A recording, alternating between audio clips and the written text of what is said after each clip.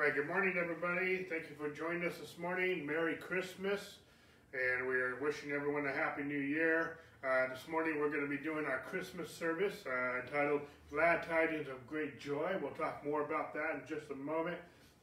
Just so you know, all of our teachings are archived on our website at lighthousediscipleship.org, as well as our YouTube channel, Lighthouse Discipleship Center. And we also want to say thank you to all those who have supported us with their tithes and with their offerings. In case you want to know how you can do so, you can simply go to our website at lighthousediscipleship.org, go to our give page, and you can give anywhere from all over the world. If you'd rather send us a check, you can make your checks payable to Lighthouse Discipleship Center. Go on the footer of every page, and you will find our mailing address there. Okay, if you're in the United States, just so you know that your tax donations and contributions to our church are tax deductible, as we are a 501c3. And just so you know, because we are ending the year, I think Friday is New Year's Eve, so by 11:59 p.m. on Friday, New Year's Eve, will be the last time you can contribute to the 2021 tax year. That's minor info, but at the same point in time, for those of you who are curious, that information is there. Regarding our Bible studies, we have taken a short recess. We will resume on January the 9th. We won't be having Bible study tonight, and we won't be having Bible study next Sunday night, January 2nd. But we will resume on January the 9th. We'll resume our Wednesday night Bible study on Sunday night, which is the Believer's Authority. We are taking a break from our Wednesday night just for a little longer time.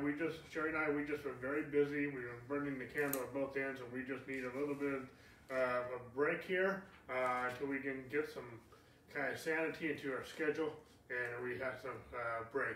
But we're going to resume our Bible studies starting January 9th, okay? And so we'll pick up back there. And then we'll have some more stuff coming forward as the year begins to evolve and we get into the year. So anyway, this morning we're going to be doing our Christmas message. I know a lot of churches do their Christmas message last Sunday before Christmas, and that's pretty common, and I'm maybe a little uncommon here, but that's okay. I decided to do mine today for multiple reasons. One, I wanted to finish a series that I finished last week, and then today's right after Christmas, so I thought it would be no harm, no foul there. And then next week we're going to start a new series. We'll talk about the symptoms of a hard heart, and we'll talk more about that at the end of this message as well next week. Okay, and so anyway, I'm going to talk about Glad Tidings of Great Joy. That's the title of my message this morning. And I believe this morning's message will be a little shorter than normal, perhaps, just because I don't have a lot of info on here. But what I do have, I believe, will be good. And so we're just going to dive right into that. So we're talking about it's a Christmas message, and I titled it "Glad Tidings of Great Joy." Now, before I go into a lot of detail, I'm going to explain some things I've explained really the last several years on Christmas. I'm not trying to say the same message just with a different title every year for Christmas, but there's so many elements of the Christmas story that are so powerful that you can easily overlook it through some of the traditional things that we bring out of the nativity scene of the Christmas story. And I'm not necessarily downplaying some of those things. It's just I like bringing some clarity to where Scripture talks about those things. And I'll explain more of this as I go forward, but I just love this because it brings the Old and New Testament together. It brings all Scripture. Like Jesus said in John 5:39, "You search the Scriptures, for they testify of me." It says what Paul says to Timothy in 2 Timothy chapter 3, verse 16 and 17. All Scripture is profitable for doctrine, for reproof, for correction, for training in righteousness, so the men of God might be thoroughly equipped for every good work. It goes with Jesus when he talked to the two disciples on the road to Emmaus after his resurrection, and he began to expound on all the Scriptures concerning himself. To me, this Christmas story brings alive even the Old Testament and how it has in so many ways to expound on all the Scriptures concerning Jesus, our Lord and our Savior. And so, really the tail end of this message, the conclusion of this message is really the main point I want to get into. So I'm going to save the best wine for last in that sense. and we're going to go through and we're going to look at many elements of the Christmas story. I've shared these things many times in years past. Some of you have not heard those things. I have not been able to share it on PowerPoint in recent years, so now that we have PowerPoint, I can share it in a little more better fashion than I believe I can by just telling you, because there's some facts here that are just worth telling. Okay, so we're going to pick up our story this morning from Luke chapter 2. And Luke gives us probably the most detailed version of the Christmas story. Matthew shines some light on it. Mark just jumps right into Jesus' ministry, and John comes from a different approach as well. So we get a lot more from Luke regarding the Christmas story. And so we get some things from Matthew. We'll perhaps refer to a few of those things. But we're going to pick up from Luke chapter 2. And we're going to pick it up really where the angels begin to declare the birth of our Lord and Savior, Jesus Christ, to the shepherds. Okay? And we're going to pick it up in verse 8. Luke chapter 2, verse 8. Excuse me 1 second. And it says here, sorry, my PowerPoint's getting a little fuzzy this morning. Now there were in the same country shepherds living out in the fields, keeping watch over the flock by night. And behold, an angel of the Lord stood before them, and the glory of the Lord shone around them, and they were greatly afraid. Then the angel said to them, "Do not be afraid, for behold, I bring you great tidings of great joy." There's the title of our message, which will be to all people. For there is born to you this day in the city of David a Savior, who is Christ the Lord. We'll come back to verse 10 and 11 in a minute. Verse 12. And this will be the sign to you. You will find a babe, wrapped in a swaddling cloth, lying in a manger. And suddenly there was with the angel a multitude of the heavenly host, praising God and saying, or singing, "Glory to God in the highest, and on earth peace and goodwill towards man." Verse 14 is where we spend a lot of times each year and talk about the Christmas story.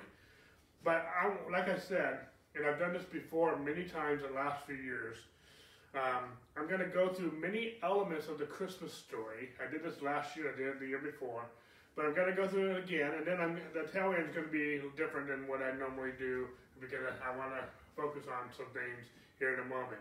I want to go back real quick. I want to get back to this verse eventually, verses 10 and 11, before I go into some more detail. And then the angel said to them, the shepherds, "Do not be afraid, for behold, I bring you great tidings of great joy," or glad tidings of great joy, which will be to all people. For there is born to you this day in the city of David a Savior, who is Christ the Lord. We're going to come back to this verse, which is really my main verse for this teaching this morning. But I want to go fast forward to talking about many elements. And since we're at the shepherd scene, let's talk about the shepherds first. Okay? Now, I don't believe these were just any ordinary shepherds, okay, as many may even think. And again, I'm going to be tackling some maybe traditional thoughts in some parts of our teaching this morning. And when I tackle those, I'm not judging any of that. You know, most of us don't know this, don't know some of the detail that I'm going to go into in some of these things. And so, that's okay. Okay? The main message is Jesus is born. Jesus came and Jesus died for our sins. That's the main message.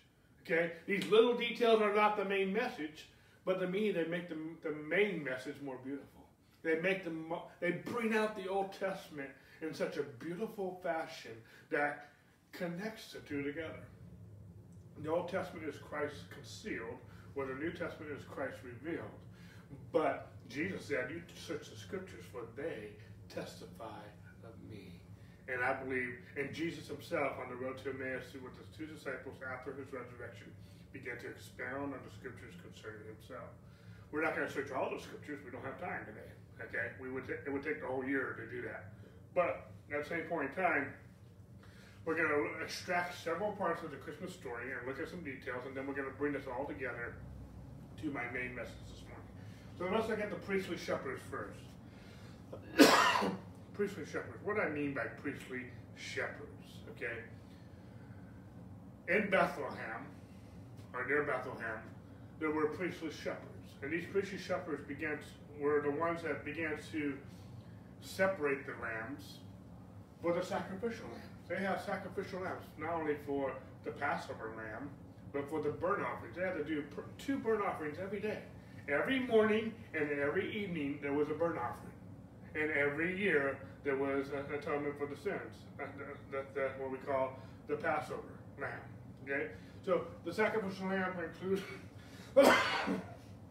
excuse me, my PowerPoint's messing up a little bit this morning.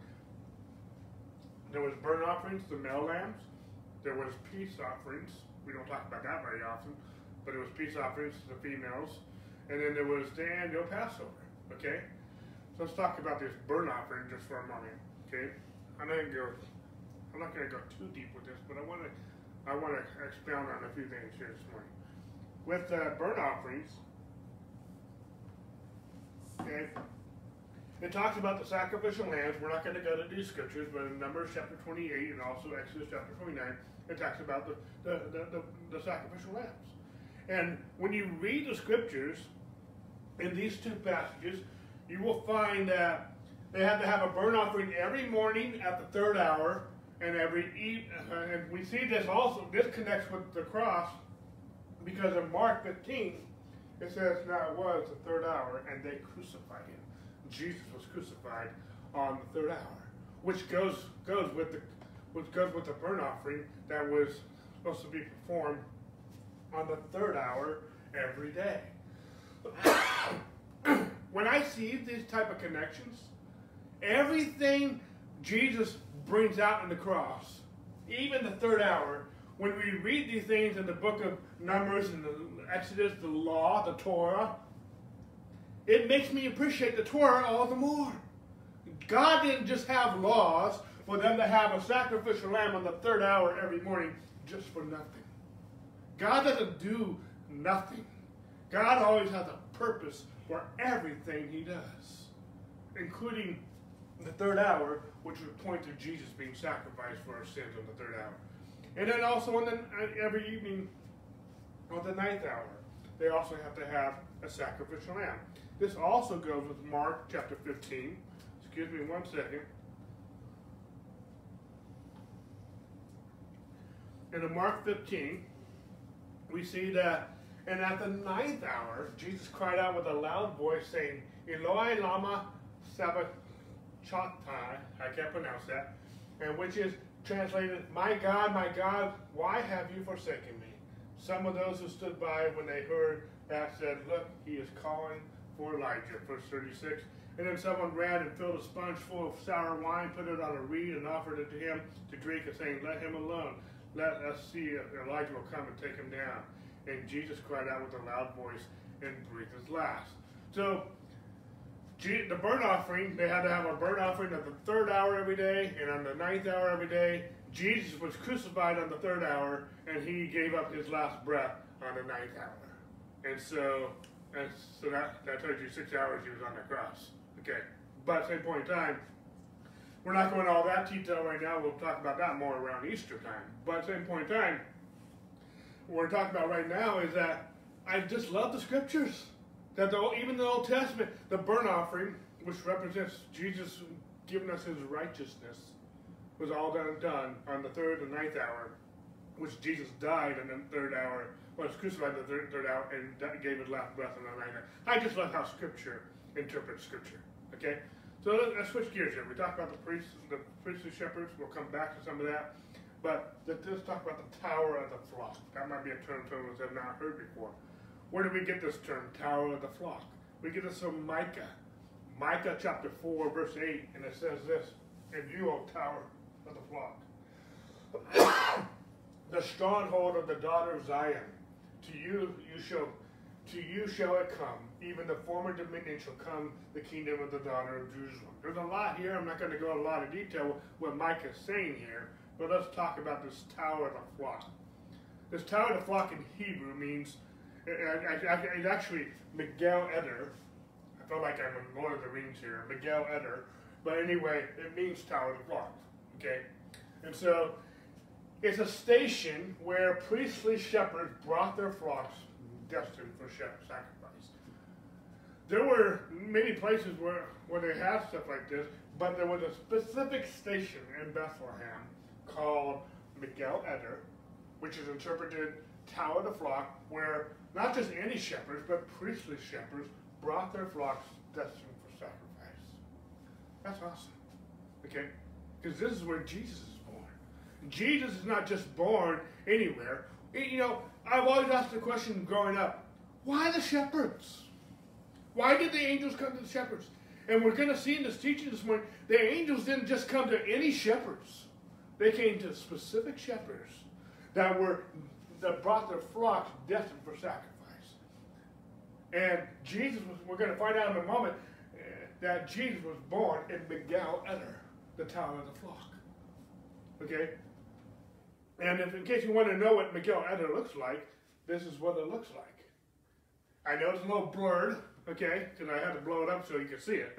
But at the same point in time, it was not some farm stable, okay? I know a lot of our nativity scenes have a farm scene there, okay?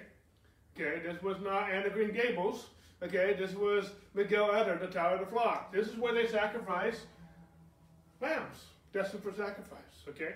Here's another picture of it, okay? And so, I know this doesn't sound awesome, but this is what happened. This is where it took place. We'll come back to the Tower of the Flock in just a moment. But this Tower of the Flock, again, it's Miguel Eder. It's a station where priestly shepherds brought their flocks destined for sacrifice. And in the lower level was the birthing room. And once birthed, they were placed in a manger. Okay? And so let's talk about this manger, the manger, okay? The manger, again, it wasn't some wooden straw, nice little cozy little thing. Of course, it was a hewn depression of limestone rock. It looked something like this. Now that doesn't look very cozy to me. Keep in mind, they could not allow these priestly lambs to be injured. If they were injured, they could not be sacrificed as a burnt offering or as a Passover lamb. These had to be spotless, without blemish, without any blemish at all. And so, but this was a manger, okay? And they were also wrapped in swaddling cloths. This was normal. They would wrap a lamb destined for sacrifice so it would not injure itself, and they would call swaddling cloths. So we kind of romanticize the manger scene a little bit, and I'm okay with that to a certain extent. I know that's not necessarily accurate, but the point is, again, Jesus is born. Jesus came to die for our sins. I'm not going to split hairs on the nativity scene, on the different elements of it.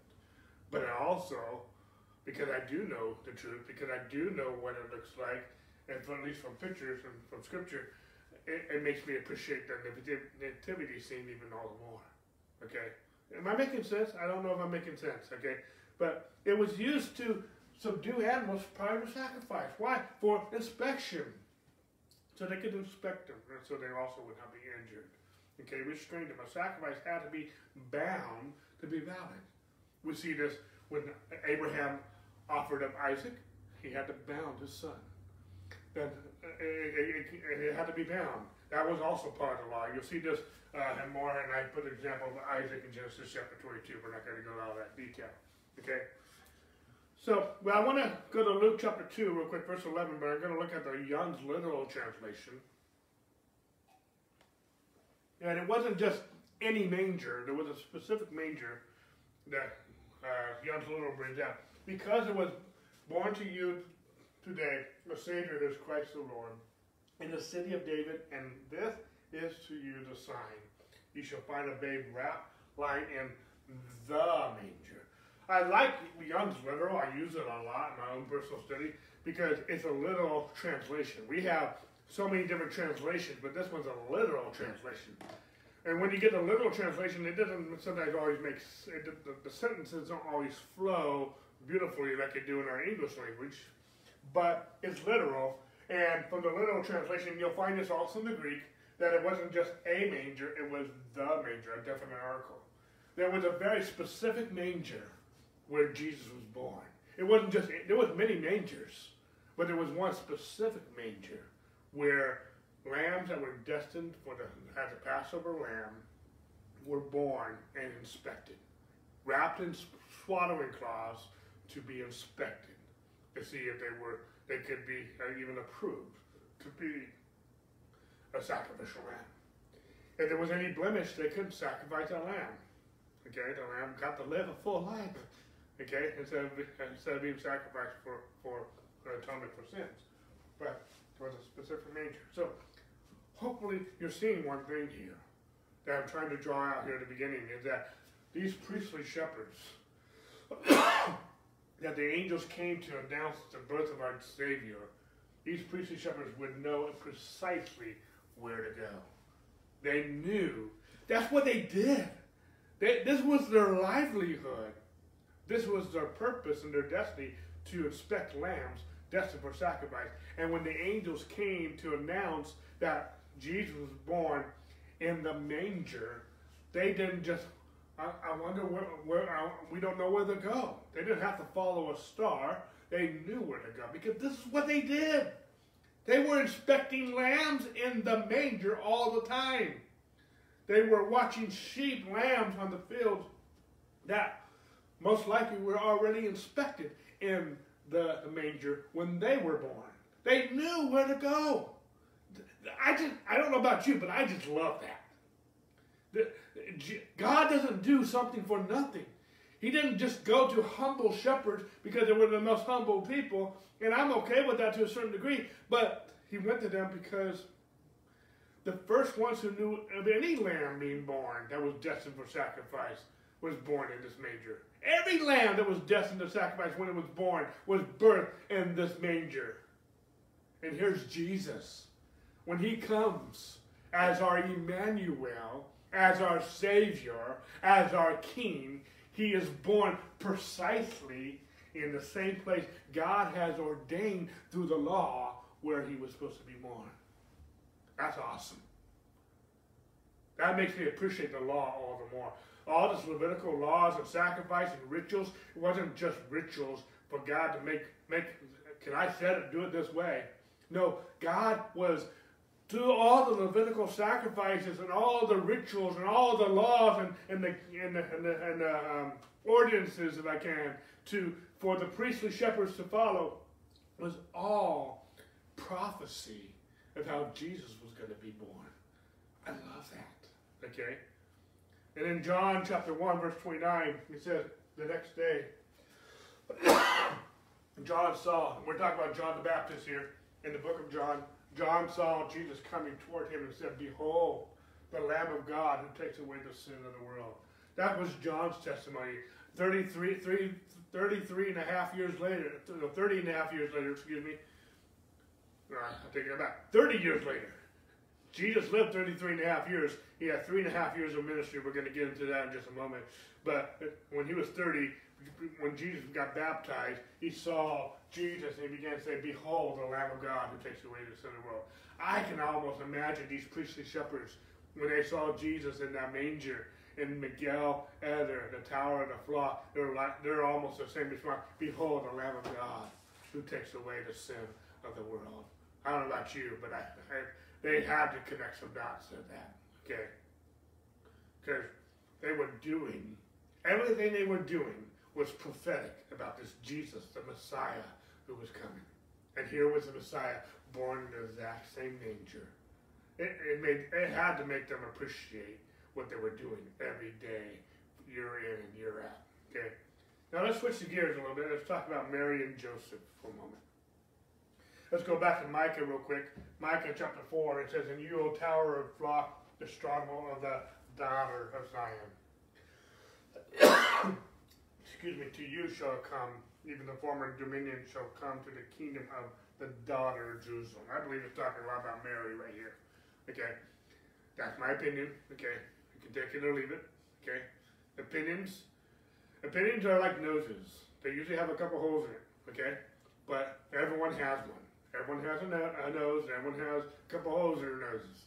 Everyone's opinion can have a couple holes in it, okay? So, I believe it's the daughter of Zion. And I can bring this out a lot, too, because we're going to find out in a minute, Bethlehem was the hometown of Mary's great-great-great-great-grandfather, Boaz. Okay? And so we're going to find out a little bit later, okay? So, see, both Mary and Joseph, though, were descendants of Boaz. I just said that, okay? I'm not going to go all these scriptures, but you can read it in the Chronicles, you can read it in Matthew, and the genealogy. You can also see in 2 Samuel where there's a genealogy. These are all genealogies. And you can find that Mary came from, not only Mary, but you can also find Joseph too, came from the descendants of Boaz. Boaz was the great-grandfather of David. Okay, now we're going to bring some of this back into the equation later, but let's look at a few details for now. David's sons, Solomon, and if we were to peel back the onion all the way, we would find out Joseph came from Solomon. Okay, Joseph's father was Jacob. That was his father's name. We can find this in the genealogy in Matthew. But Mary came from Nathan, David's son, Nathan. I'm not talking about the prophet Nathan. I'm talking about his son Nathan. Mary's father was Eli, and you can find all this in Luke, and you can find the genealogy goes all the way back to Nathan. Both genealogies in David goes all the way back, because Boaz was David's great-grandfather. Okay? And so then you take the genealogy from Solomon all the way to Jacob, to Joseph, and you take David's genealogy from Nathan to Eli all the way to Mary. Okay? This is not a major detail, but this is just some fun facts in case you're interested. We're going to come back to some of Mary and Joseph in just a minute, but let's look at Bethlehem real quick. Okay? Bethlehem was an ancestral home. And we find this in Numbers 27, the importance of that. But we also find out that when a daughter is the only heir of the father, then she can own her father's possessions. And if she marries within her own tribe. So there are some conditions within the law that if the daughter is the only heir, then she can own her father's possession if she marries within her own tribe. Okay? Why all this restraints? Why all these laws? Well, amidst all of this makes a pathway for Jesus to be born in Bethlehem, in the Galilee, in the manger. Okay? And so, there's no mention of Mary having brothers. Maybe she did, maybe she didn't. We don't know, but there's no evidence of that. Okay? Joseph, and by law, if you read the law, read the Torah, Joseph became Eli. Who's Eli? Mary's father. Joseph became Eli's heir by marriage. Were they married yet? No, but they were bequeathed.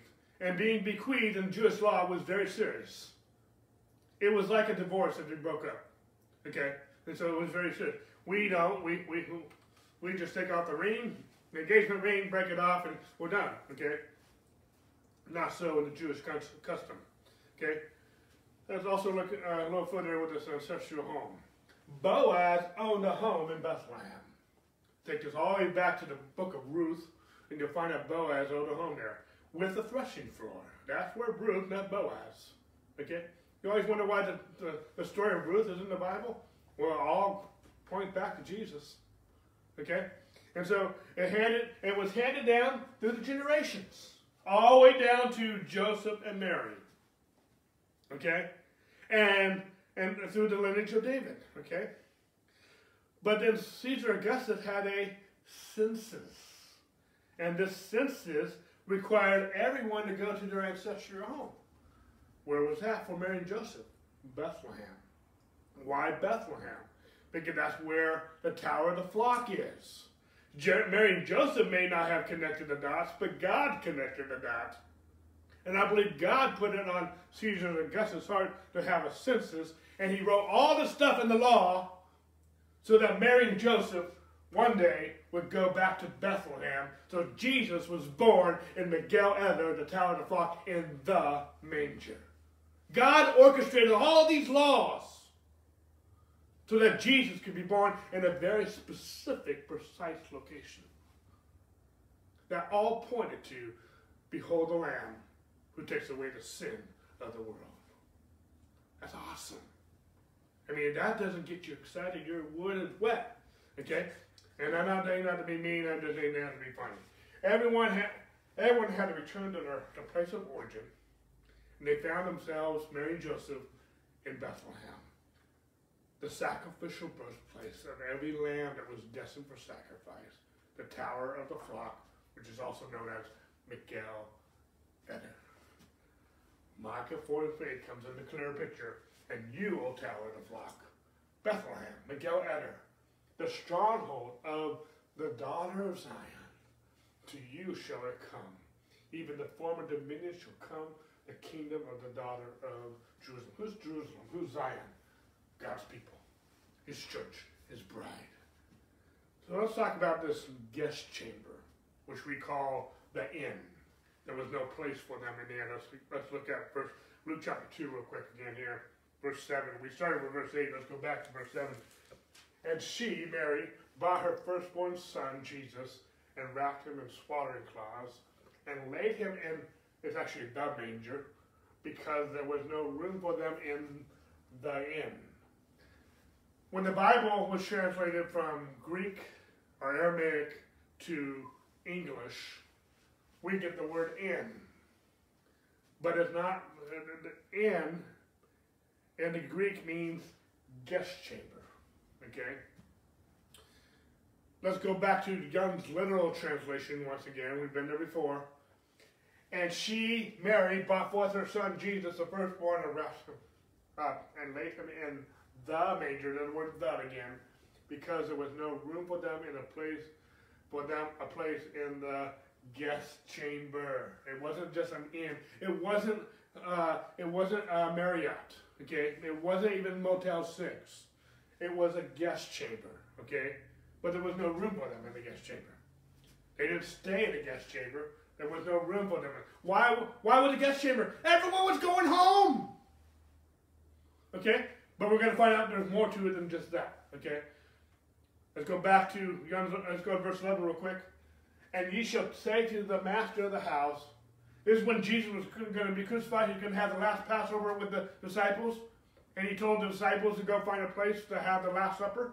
He said, ye shall say to the master of the house, the teacher said to thee, where is the guest chamber where the Passover with disciples I may eat? We find this also, that's in Luke. We find it also in Mark. And wherever you may go in, say to the master of the house, the teacher said, where is the guest chamber with the Passover? My only point of bringing this out is that the word guest chamber was used 3 times in Scripture, all referring to Jesus. Okay, there's not a lot of point I'm going to bring out of these 2 passages in Mark and Luke, but there's also another aspect of this guest chamber and why Mary was born. See, the census brought Mary and Joseph to Bethlehem because it would have brought them to the guest chamber because everyone else was there. But it wasn't so much that there was not room for them, even though that was true, because the Scripture says there wasn't any room. Okay. But there's also another aspect of the law that caused Mary and Joseph to find themselves in Miguel Eder, not the guest chamber. Okay? I mean, today, if we had a pregnant woman coming and our house was full, sorry guys, the pregnant woman gets the house, you get the garage or outside. That's the way we would do it. But the law says someone who's pregnant, someone who's giving birth, is ceremonially unclean. And we're like, how rude! I mean, if anyone needs the house, it's the one who's giving birth, okay? But anyone who has an issue of blood in Leviticus 15 is unclean, and they have to be without the camp. And someone who's having childbirth, blood loss, is also unclean and has to be out the camp. They could not give birth in a common place. That was against the law. And we think, how rude. Some of us may think that, especially some of you ladies. Okay? But, again, sorry, my PowerPoint's going a little slow. There's no scriptural evidence of this being an animal stable that they went to. Where did they go? They couldn't go in the inn. They had to be outside the camp. Boaz had a threshing floor. I don't know if this threshing floor was Migdal Eder, but they found themselves in Migdal Eder, the tower of the flock, which would have been in that region. Boaz was very rich. In the story of Ruth, I mean, he owned a lot of land there. And I don't know for sure that Migdal Eder is part of the threshing floor. It would not surprise me if it was. That it turned to be, because the book of, anyway, I don't want to get my foot in my mouth here. But at some point in time, I don't know about you, but I've seen Scripture just align itself. It wasn't by happenstance that they got the Migdal Eder. I mean, the census got them to the region, to Bethlehem. There was no room in the inn. Also, even if there was room in the inn, she couldn't give birth there. They would have violated Scripture. That the whole community would have been unclean. I mean, the house would have been empty because everyone would have been without the house unclean. Okay, let's go to Micah, though, chapter 5, verse 2. But you, Bethlehem Ephrathah, I don't know if I'm pronouncing it right, but that's my best shot at it. Though you are little among the thousands of Judah, yet out of you shall come forth to me one to be ruler in Israel, whose goings are from old and from everlasting. What is Bethlehem Ephrathah? It's the ancient name for Bethlehem. Okay? It's Rachel's burial tomb that we find all the way back to Genesis 35. Now we're going even beyond Boaz. Now we're going to Rachel. And it was Rachel's burial tomb is Bethlehem Ephrathah. And let's go back real quick. Because it says to Israel. Who's Israel?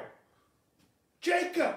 Jacob's name was changed from Jacob to Israel. That's where the Israel got his name, Israel. And what does Israel mean? Prince. Okay? And we're gonna find that a little bit later when we get there. Okay? And where is this ancient Bethlehem? It's just above the shepherd's field. Just above it. This shepherd's field, where these priestly shepherds were watching their flocks, destined for sacrifice. That's where, see, there's Bethlehem, there's modern Bethlehem, and then there's ancient Bethlehem. And ancient Bethlehem is where Migdal Eder is. Ancient Bethlehem is where Rachel's tomb is. Ancient Bethlehem is the city of David. Okay? Just above the shepherd's field. And it's northeast of modern Bethlehem. Okay? And today it lies the ruins of Bethlehem Ephrathah. It's in ruins today. But it's where Rachel's tomb is. Okay? But Bethlehem Ephrathah is Mary and Joseph's ancestral home. Okay? It's David's birthplace. And it's also the sacrificial birthplace of every sacrificial lamb that God instituted. Now let's come away from this story just for a moment. Let's go look at these wise men. Okay, we don't know if there was three, but we know there was three gifts, and so we know there was at least three. Let's go here. This is where Matthew comes into play instead of Luke. But in Matthew chapter 2, it says, Now after Jesus was born in Bethlehem of Judea, in the days of Herod the king, behold, wise men from the east came to Jerusalem, saying, Where is he who has been born king of the Jews? For we have seen his star in the east, and have come to worship him. Verse 3. When Herod the king heard this, he was troubled, and all Jerusalem with him. And when he had gathered all the chief priests and scribes of the people together, he inquired of them, the wise men, whether Christ was to be born. So they said to him, In Bethlehem of Judea, for thus it is written by the prophet. Now he's quoting from Micah. Micah chapter 5, verse 2, that we just read from. But you, Bethlehem, in the land of Judah, are not the least among the rulers of Judah, for out of you shall come a ruler who will shepherd over my people Israel. Verse 7. Then Herod when he had secretly called the wise men, determined from them what time the star appeared, and he sent to Bethlehem and said, "Go and search carefully for the young child. And when you have found him, bring back word to me that I may come and worship him also." And when they heard the king, they departed, and behold, the star which they had seen in the east went before them, till it came and stood over the young child was. And when they saw the star, they rejoiced in exceedingly great joy. And when they had come into the house, he's not in Miguel Eder now. He's probably at least 2 years old. He's in the house now. They saw the young child with Mary, typo here, his mother, and fell down and worshipped him. And when they had opened their treasures, they presented him gifts to him, gold, frankincense, and myrrh. And then, being divinely warned in a dream that they should not return to Herod, they departed for their own country another way. Now let's look at these wise men real quick. We call it the Magi, because in the Greek, magus means wise men. That's just Greek, okay? Magi is just a Greek word for wise men, okay? And they were from the east. They said where east, but it says the east, okay? Now some people think these might be kings. They could have been kings. We don't know for sure they were kings, because there's some references in Isaiah and Psalms that hint that they may be kings. We don't know that for sure, but some people think that, and I'm okay with people thinking that, because there are some scriptures that kind of imply that they could have been, okay? But let's when we're talking about the wise men, let's think about real quick Daniel. Remember Daniel? Daniel was in a time where Jerusalem was sieged, and the king Nebuchadnezzar in Babylon, when he took over Jerusalem, he, I want to say kidnapped, but he took the wise people. He took the best of the crop. Okay? See, when Israel went into exile, in the Babylonian exile, King Nebuchadnezzar deported, that's a better word, many upper class people. The best of the best, he took them and said, I want those in my kingdom. I want those serving me. I mean, I'm not a wicked king like Nebuchadnezzar, but if I conquer the land, I'm going to take the best of the best and let them be my servants, let them be my wise men, let them be my counselors and whatnot. I mean, I don't know about you, but that just makes practical sense. Okay, now I'm not a wicked king like Nebuchadnezzar, so that won't ever happen. But are you seeing the logic in that? Okay, and among those deported exiles were Daniel and the 3 Hebrew children, Shadrach, Meshach, and Abednego. We read all about that in the book of Daniel. But Nebuchadnezzar, who was the king of Babylon, was overtaken by Persia. And that's where we have the handwriting on the wall. That night, Persia took over Babylon. Now, eventually, the Roman Empire took over Persia, but that doesn't fit our story, okay? So, but Persia Empire conquered Babylon Empire. And who was among there? Daniel. That's where we have eventually Daniel in the lion's den. That was the Persian king, okay? Who was ruling over, he bought the exiles, and the Persian king's like, these are the upper class. I'm going to keep these guys, you know, and so he kept the best of the best, okay? And the Persia, which is also modern-day Iran, is in the east compared to Jerusalem. You have, if you get a world map, and you have Jerusalem over here, or Israel, in the east is Iran, which is Persia, okay?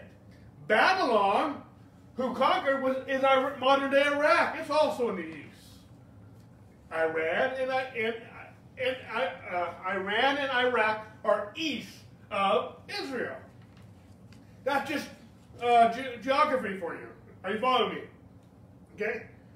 Now, Daniel, if you read the book of Daniel, not only do you have Shadrach, Meshach, and Abednego, the exile, Daniel in the lion's den, but Daniel, like John, the Apostle John, who had a lot of prophecies about end times, Daniel also had a lot of prophecies about end times. Daniel and John are probably our 2 most prophetic prophets, if you will, about end time events. Okay? And Daniel gives a timeline for the Messiah. When the Messiah would be born.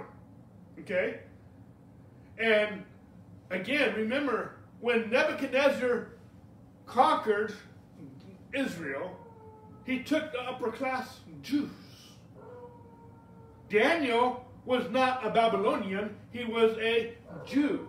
Shadrach, Meshach, and Abednego were Jews. They were Hebrews in captivity and exile in Babylon, which eventually became Persia. Both of those countries are in the east. We find some people through Nehemiah went back to Israel, but not everyone did. Okay? And why? And remember, before I go there, we're talking about magi. We're talking about wise men. And Nebuchadnezzar took the wise men. Took people who were upper class. They were, remember Daniel interpreting the dream? He was among the magicians and the scholars and those who can interpret dreams and stuff like that. Every king has a council. And Daniel was part of his council, if you will. Same thing for the Persia king. Okay, Darius, I believe his name was. But wise Hebrews in Persia studied prophecy, especially biblical prophecy. Okay? They were called the Torah keepers. Okay? They were knowledgeable of Daniel's writings. Why? Because Daniel wrote it while they were in Persia. Daniel wrote Daniel in Persia. And wise Hebrews who were in Persia would have studied, of all the prophecies they would have studied in the Torah, they would have studied Daniel's writings above all. Have you followed me so far? And Daniel gives the timeline for the Messiah. Okay? No one else would have cared to examine the scriptures. The Persians, the Babylonians, eventually the Romans, would never have cared about studying the Torah, about studying Daniel's writings. But Hebrews, who were in exile in Persia, would have. Okay? And we pick it up in Daniel chapter 9, verse 24. There's a lot here. I'm not going to go all this detail. But 70 weeks are determined for your people and for your holy city to finish the transgression, to make an end of sins, to make reconciliation for your iniquity, to bring in everlasting righteousness, to seal up the vision and prophecy, and to anoint the most holy. He's talking about the Messiah. Verse 25. Therefore, and understand that from the going forth of the command to restore and build Jerusalem until Messiah the Prince, there shall be 7 weeks and 62 weeks. The street shall be built again, and the wall even in troublesome times. We can find more about the building of the wall through Nehemiah. Ezra was also part of that. Okay? And after 62 weeks, Messiah shall be cut off, but not from himself, for himself, and the people of the prince who is to come shall destroy the city and the sanctuary, and the end shall be with the flood, and the end of the war, desolation shall be determined. There's a lot of prophecy here. I'm not going into that prophecy. That we're talking about Christmas. Okay? And verse 27, let's go one more time, one more verse. And then he shall confirm a covenant with many one week, but in the middle of the week he shall bring an end to sacrifice and offering, and on the wing of the abomination shall be on who. Sorry, I'm missing some stuff here when I translate it.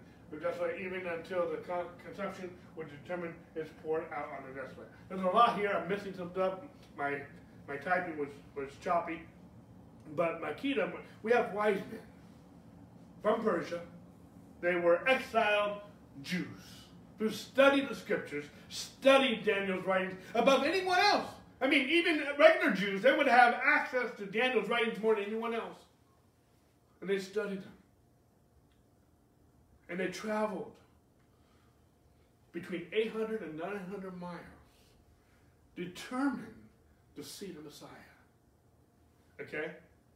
Therefore, He says again, understand that from going forth and the command to restore and build Jerusalem until Messiah the Prince. So Daniel's talking about the Messiah. There's some other things being taught here that I'm not going to go into that some of you would love me to go into right now, but I'm not going to, okay?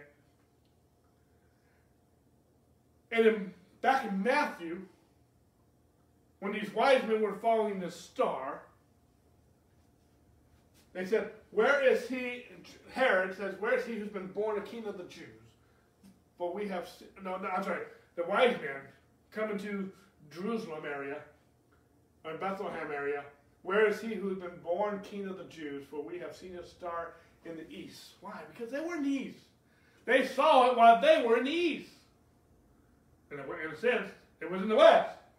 Because they were in the east, they had to go west to, because Bethlehem is west of Persia. If they went east, they went all the way around the globe. They found America first. Okay, I don't think that happened. And have come to worship him. Okay? So they traveled a long miles. They didn't have train. They didn't have stagecoach. They rode on camels. Okay? Determined to see the Messiah. Only Hebrews would have been so determined to see their king. Regular Babylonians, Persians, Romans would not have been that determined to see their king. Okay? Let's talk about the star real quick. The star is spoken of the children of Israel. You can read this in Genesis. You can read this in Exodus and Chronicles. The star is always spoken of in the Old Testament about the children of Israel. What does that have to do with us Christians? Well, Paul says that not everyone is Israel is of Israel. We are spiritual Israel. They were natural Israel. God loves both for different reasons. God made a covenant with Abraham, the Jews. God made a covenant. He's going to keep that covenant. God made a covenant with us too, through Jesus Christ. And he's going to keep that covenant. Okay? But we also pick up the story with Balaam. Who's Balaam? Okay? Balaam was hired by a wicked king, I think it's Balak, who hired Balaam to curse Israel.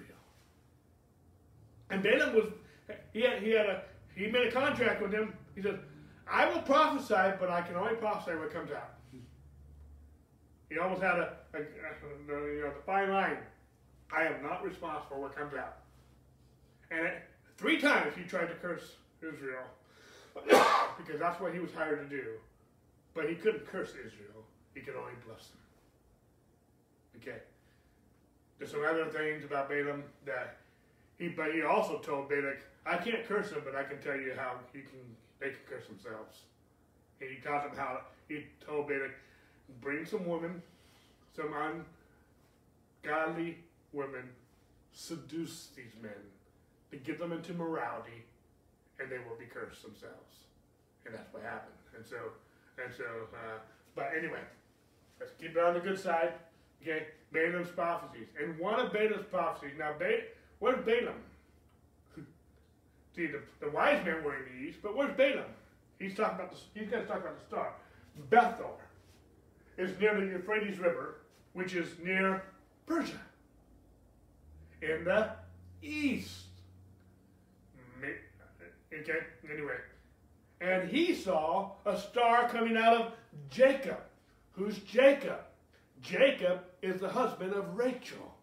Who's Rachel? Miguel Eder, where ancient Bethlehem is. Okay? What's Jacob's name mean?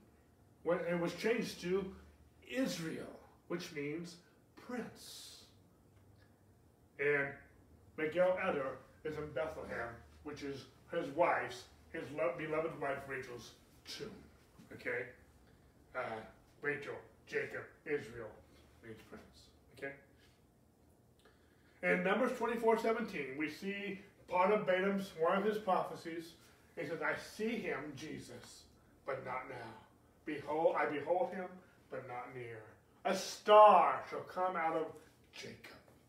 A scepter shall rise out of Israel and batter the brow of Moab and destroy all the sons of Tumult. the wise men, the magi, says, "Where is he who has been born king of the Jews? For we have seen his star in the east and have come to worship." Balaam saw a star too, several hundred years before. These wise men from Persia, from the east. Balaam was in the east when he saw it. The wise men saw it from the east, and they were from the east. But you, Bethlehem, in the land of Judah, are not the least among the rulers of Judah. He's quoting from Micah 5:2. He says, "For you shall come out a ruler who shall shepherd over my people, Israel." And when they had heard the king, they departed, and behold, the star which they had seen in the east went before them, till it came and stood over where the young child was. And when they saw the star, they rejoiced and was exceeding joy. And when they had come to the house, verse 11, see, they're in the house now, they're not in the Gileder. 2 years later, they saw the young child and Mary, his son, mother, and fell down and worshipped him. When they had opened their treasures, they presented gifts to him, gold, frankincense, and myrrh. Verse 16, and then Herod, when he saw that he was deceived by the wise men, was exceedingly angry, and he sent forth and put to death all the male children who were in Bethlehem and all the districts from 2 years old and younger, and according to the time which he had determined from the wise men. Then was fulfilled what was spoken by Jeremiah the prophet, saying, "A voice was heard in Ramah, lamentation, weeping, and great mourning, Rachel weeping for her children, refusing to be comforted because they have no more." Why Rachel? Michal had her with her too. Okay. Let's switch gears here. Let's talk about the Feast of Tabernacles for a moment. Okay. I'm between second and third base, rounding home here in just a moment. Jesus lived 33 and a half years. We know that. Okay. His ministry began at age 30, so he was in ministry for 3.5 years. His ministry started at the baptism of John in Luke chapter 3, verse 23. And some other gospel writers also talk about the baptism of John. His ministry lasted 3.5 years. Okay? During this 3.5 years, Jesus experienced 4 Passovers. Now, he experienced more than that because he lived 33.5 years. Passover happened every year. But I'm going to highlight 4 different Passovers that Jesus experienced in this 3.5 year period. Keep in mind, the Passover is in the spring. Okay? But his first Passover, was approximately 6 months prior to the baptism of John. Okay? And we find this in these passages in the book of John, John chapter 1, chapter 2. We find the first Passover. Where John saw Jesus, "Behold the Lamb of God who takes away the sin of the world." Okay? I'm not going to go all that detail. I'm going to go through these 4 Passovers pretty quick. We see the second Passover in John chapter 5. The second Passover of his ministry time. That 3.5 year period. John 5:1. If this is not a Passover, it's at least the Feast of Weeks, which is 7 weeks prior, or the Feast of Tabernacles, which is 6 weeks after Passover. The key thing that we're going to see here is the Feast of Tabernacles is always 6 months after Passover. Passover is always in the spring. That means Feast of Tabernacles is always in the fall. Okay, 6 months would be fall. Okay, but if this passage in John is not the second Passover, then it's one of these 2. Okay, that's not so important. That's just something we're noting. The third Passover is during the feeding of the 5,000, and we find that in John 6:4, and also in John 6:4. Okay, the fourth Passover, the final Passover of Jesus, is the upper room. It's basically the cross. Okay, when he was crucified. We find this in John 11 and John 19, and again it was in the spring. I'm not going into a lot of detail because that detail is not important for this message. But I do want you to follow the timeline. Okay, Jesus was crucified in the spring during Passover. He lived 33.5 years. His ministry was 3.5 years. 3.5 years prior to would be in the fall. Because he lived 33.5 years. He was crucified in the spring, so we know that detail. 33.5 years, you go back 3.5 years, his ministry started in the fall. Feast of Tabernacles. Okay? 30 years prior to, because if you take 3.5 off 33.5, you're left with 30. If the fall is 3.5 years past after he died in the spring, then Jesus was 30 years prior would have been in the fall. 6 months, a half year between Passover and the Feast of Tabernacles. In other words, Jesus was born in the fall. We know that. Why? Because he lived 33.5 years. He only had a 3.5 year ministry. And we know that he was crucified in the spring. And so we just did the simple math. He crucified in the fall. The Feast of Tabernacles. There's all these feasts. God didn't do nothing for nothing. The whole reason why they were in Jerusalem at the time, crying Hosanna and different things, it was during the Feast of Tabernacles. These feasts, especially this one, was a feast that lasted all week. Okay? And these feasts were Sabbath days. And I could go into a lot of detail how Jesus was not crucified on Friday. There's no way he was crucified on Friday and was on Sunday. He was buried for 3 days. There's not 3 days between Friday and Sunday. It doesn't work. I believe he was crucified on Wednesday. Okay? I'm not going to go into all that detail. We're not talking about Easter right now. We're talking about Christmas. Okay? The birth of Jesus. Awasi sheep, real quick. Awasi sheep are found in Turkey, Syria, Lebanon, Jordan, Iraq, Cyprus, and Israel. They breed in the spring and give birth in the fall. Jesus was found in the manger in the fall. We know that. We can do simple math. Okay? But let's look at this word tabernacle real quick. Again, in Young's literal translation, in Exodus 29, God says, I have tabernacled in the midst of the sons of Israel and have become their God. In Leviticus chapter 23, it says, And the Lord spoke to Moses, saying, Speak to the children of Israel, and saying, The 15th day of the 7th month shall be a feast of tabernacles. For 7 days unto the Lord. We say a lot about Passover. We don't say a lot about Feast of Tabernacles. I believe Jesus was born during the Feast of Tabernacles. Okay? Why?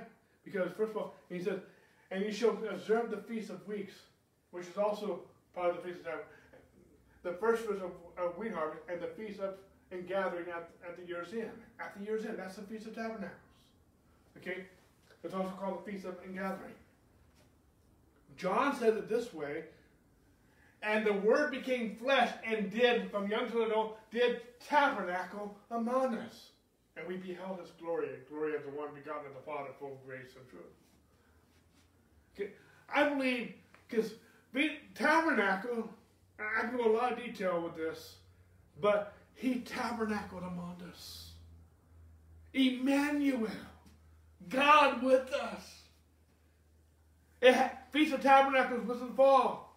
By simple math, we can see that Jesus was born in the fall. I don't have a problem with December 25th. I celebrate Christmas all day, 365 days a year. But if I want to be concise and precise, I believe he was born in the fall. Okay? I don't know all the reasons why Easter keeps changing dates every year. We never know what day Easter falls on. We always know what day Christmas falls on. But we do know that the Feast of Tabernacles is always 6 months after Passover. And so he was born in the fall. And it fits. It fits when sheep were born. It fits the story. It fits everything. But now I want to switch gears and the last few minutes I have left and talk about the main reason for my message. With everything I shared about priests, about Mary and Joseph, the star, Miguel Eder, all these different things, with all that in the back of our minds, I now want to share what I really want to share this morning in this Christmas message. Go with me to Isaiah chapter 9. I love this. For unto us. Unto who? Us.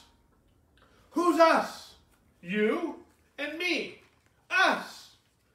This child, unto us a child is born. This Jesus was born to us. Unto who? Us. A son is given. Jesus is born to us. Jesus is given to us. And the government will be upon his shoulder. The government is not upon America's shoulders. It's not upon Pakistan's shoulders or any country that you're coming from. The government will be upon his shoulder. Whose shoulders? This child, this son who has been born and given to us. That's powerful. And his name shall be called Wonderful, Counselor, Mighty God, Everlasting Father, Prince of Peace. We saw that Prince of Peace in talking about the star. Verse 7. Of the increase of his government and peace, there shall be no end. Upon the throne of David and over his kingdom, in order to order and establish it with judgment and justice from that time forward and even forever. The zeal of the Lord of hosts will perform this. I want to take this child who was born to us, given to us, with the increase of his government and peace shall be no end. And I want to tie that into our Christmas story, because it is our Christmas story. Going back to Luke, where we started this morning, chapter 2. And now there was in the same country shepherds. When I understand everything we just talked about, shepherds, Miguel Eder, I understand this in a whole new light. Shepherds living out they were living there in the fields, keeping watch over their flock by night. And behold, an angel of the Lord stood before them. And the glory of the Lord stood around them, shone around them, and they were greatly afraid. Verse 10. Then the angel said to them, do not be afraid, for behold, I bring you great tidings, or glad tidings, of great joy, which will be to all people. The title of my message this morning is Glad Tidings of Great Joy. Understanding everything that we just talked about this morning. Miguel Eder, this child being born in a very precise location in the manger, in the tower of the flock. When these magi, even Hebrews who were exiled, saw the star, read the scriptures, that this child should be born in Israel, in Bethlehem, in Miguel Eder, in Bethlehem, Ephrathah, I can't even pronounce it right, from Micah chapter 5, verse 2. God is even bringing the exiled Jews back to see this child that Daniel prophesied, that Micah prophesied, that many have prophesied would come. This child born to us, this child given to us, was born. This is good tidings, glad tidings of great joy. And this glad tidings of great joy is for all people. Christmas begins with Christ. And Jesus is the glad tidings of great joy, who's to all people. And he's born in a very specific manger. For there is born to you. This child is given to you today. This child is born to you this day in the city of David, Bethlehem. Miguel Eder, a Savior, who is Christ the Lord. And this will be the sign. This is the sign that you will find a babe, a lamb, wrapped in swaddling cloths, lying in the manger. Jesus was born. He was given to us to die. He came to die. He didn't come to live. He didn't come to do miracles. He did that. That's all part of the package. He came to die. And any lamb that was born in this manger was destined to be sacrificed for all people. And Jesus was not just born anywhere. Jesus was born specifically in this manger, in Miguel Eder. He was destined to be sacrificed for all people. This is glad tidings with great joy. He was born where he was destined. His whole life ministry was to be the Passover lamb. He is, behold, the Lamb of God who takes away the sins of the world. Jesus was born he was born precisely in the manger. It doesn't just make a nice, beautiful nativity scene. Jesus was born where God promised he would be born.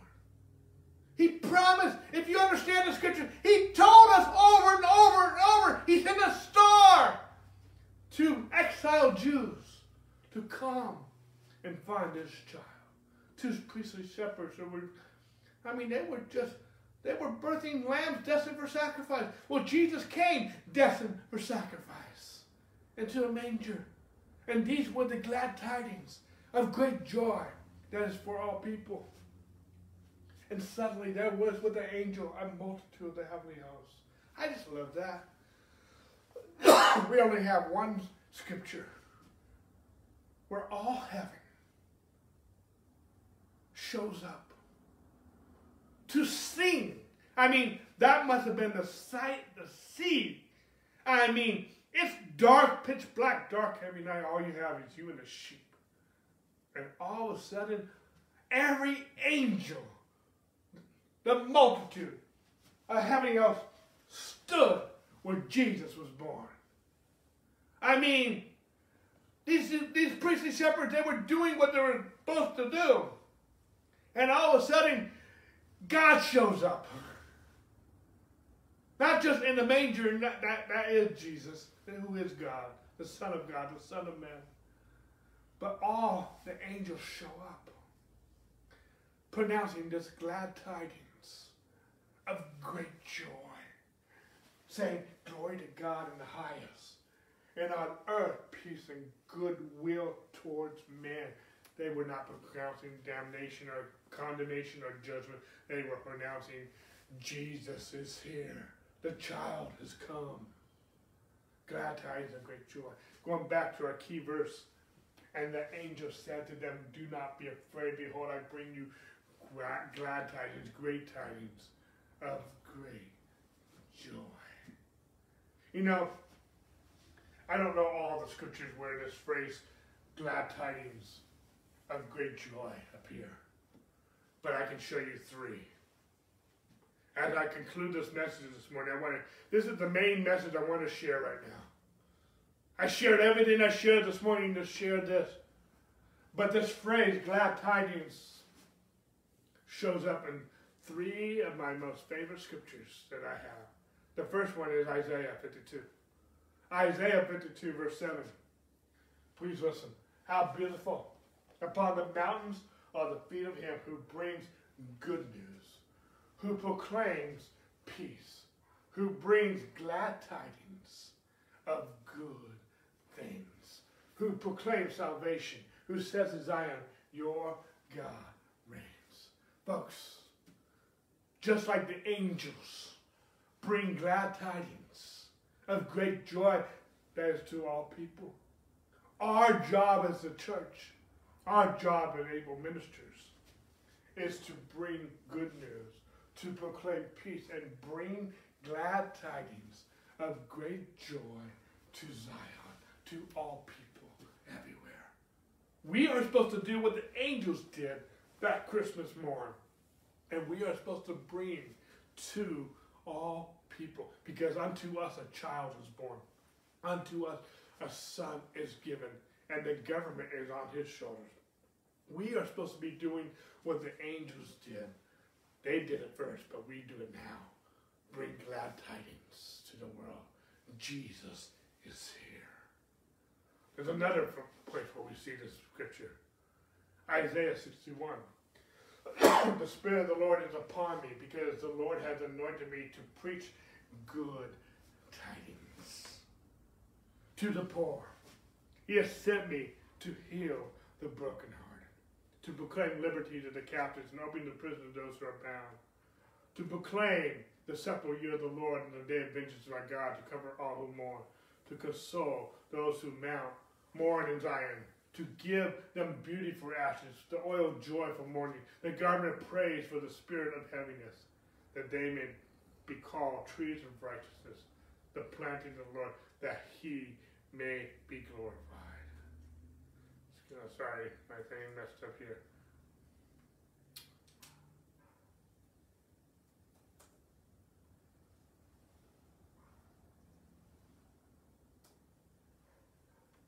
Okay, it's not going to do it the easy way, so we're going to have to scroll through all my messages real quick.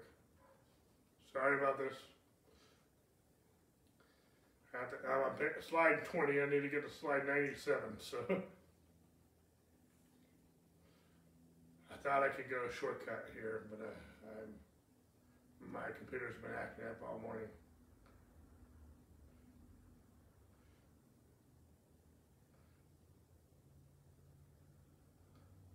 Almost there.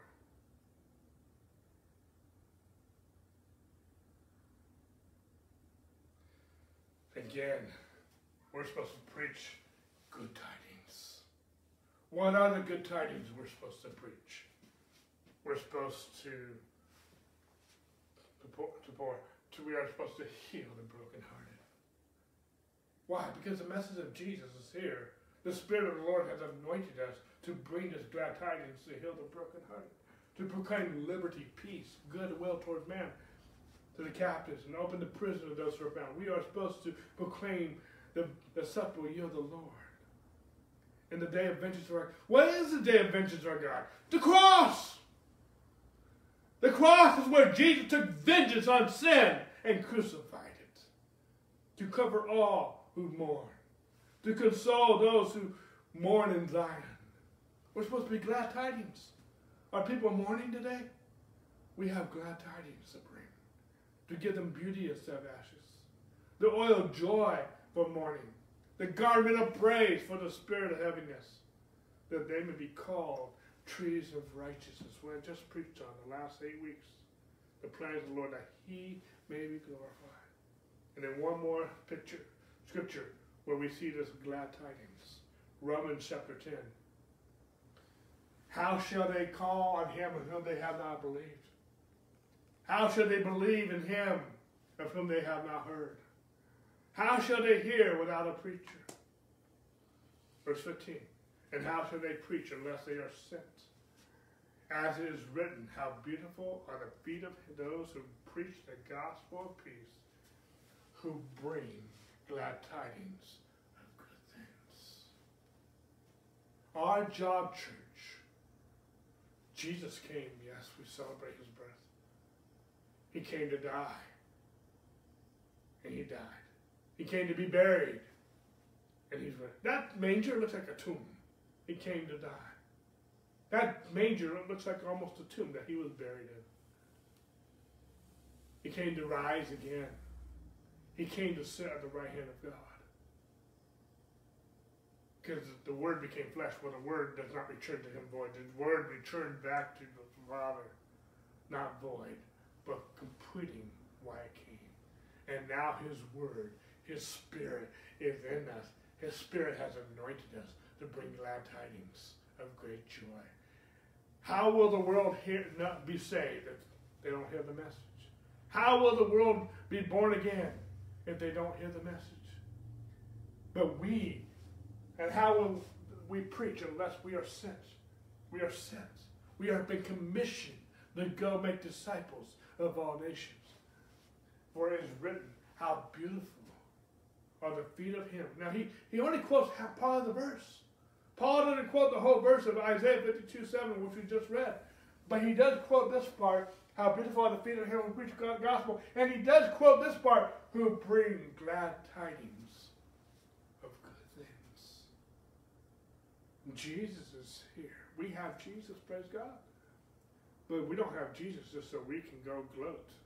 We have Jesus so we can go bring glad tidings of good things. To say to the world, unto you a child is born. Unto you a son is given. and the government is on his shoulders.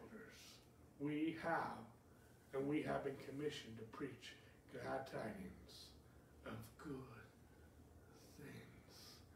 This is awesome. I share a lot to share a little. And this little that I shared at the end, all the great things about the priests and the shepherds, Miguel Eda, the tower of the flock, the star, the wise men, all the scripture testifies of Jesus. I want to end this. This is our Christmas message, but this is also our New Year's message. Because this week we're going to be celebrating our New Year. I know the last 2 years have been horrible around the world with COVID and everything. But let me say this again from Psalm 65, verse 11.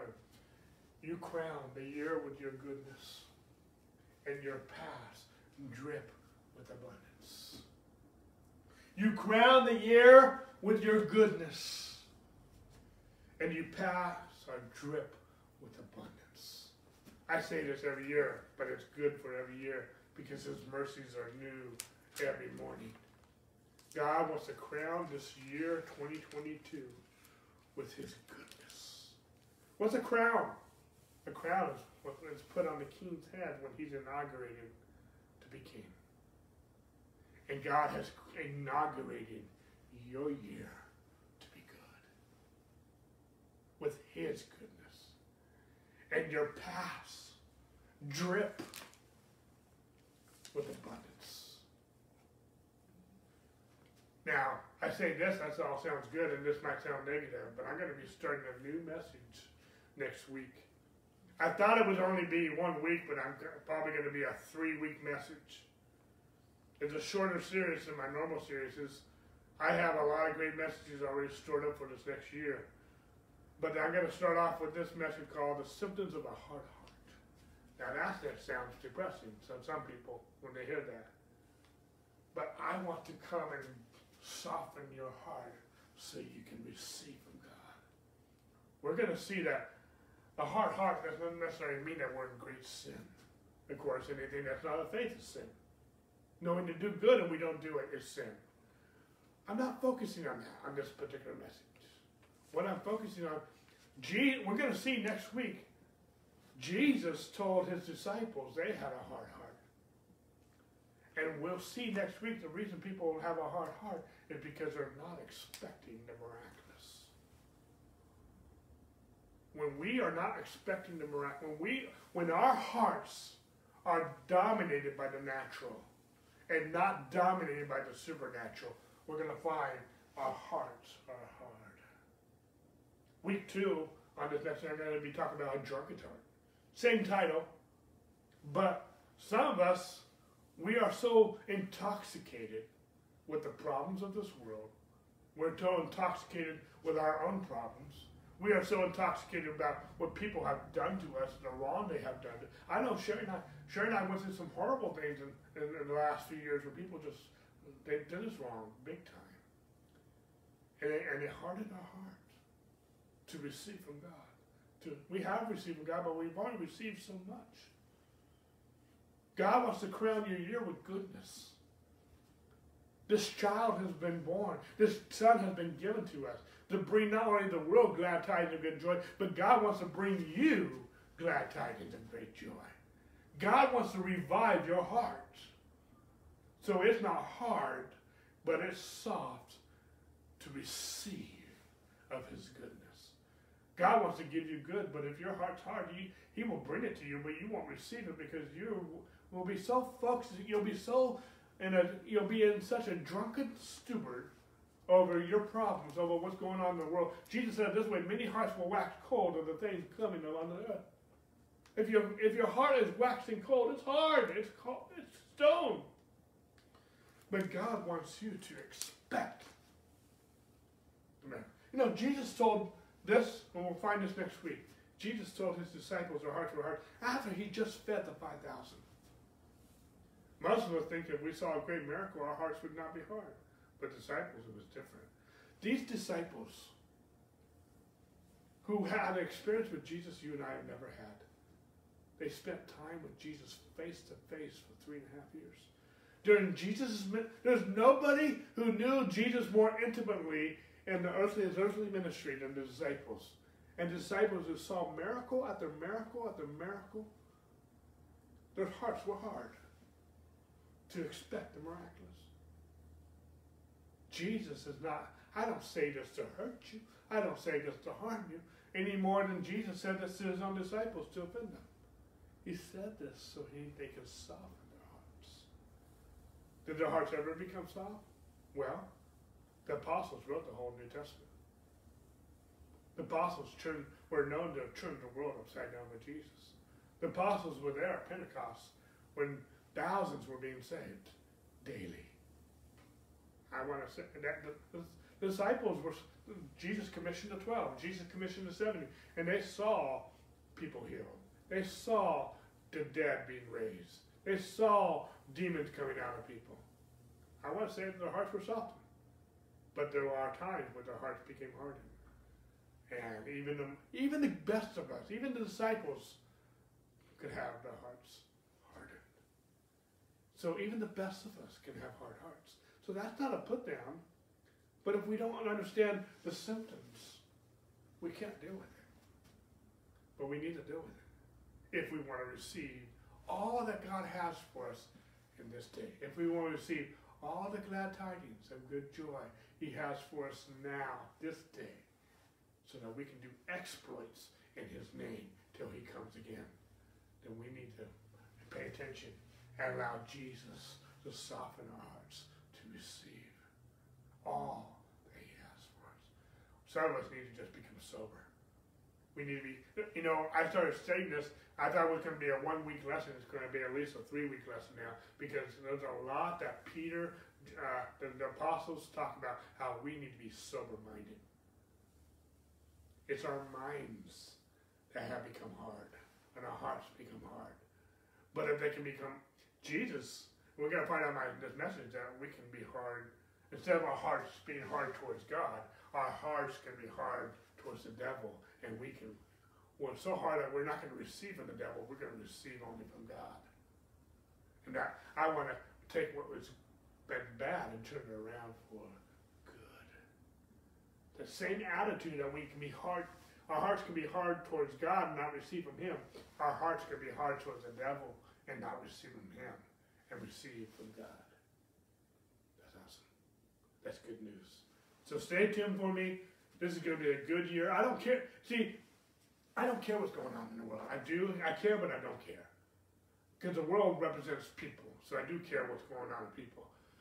But I do not have to be affected where it hardens my heart towards what God wants to do in my life and through my life. We're going to see that when, anyway, we're going to see more next week. Anyway, God bless you guys. Merry Christmas. Happy New Year. And we'll see you in 2022. Okay. God bless you.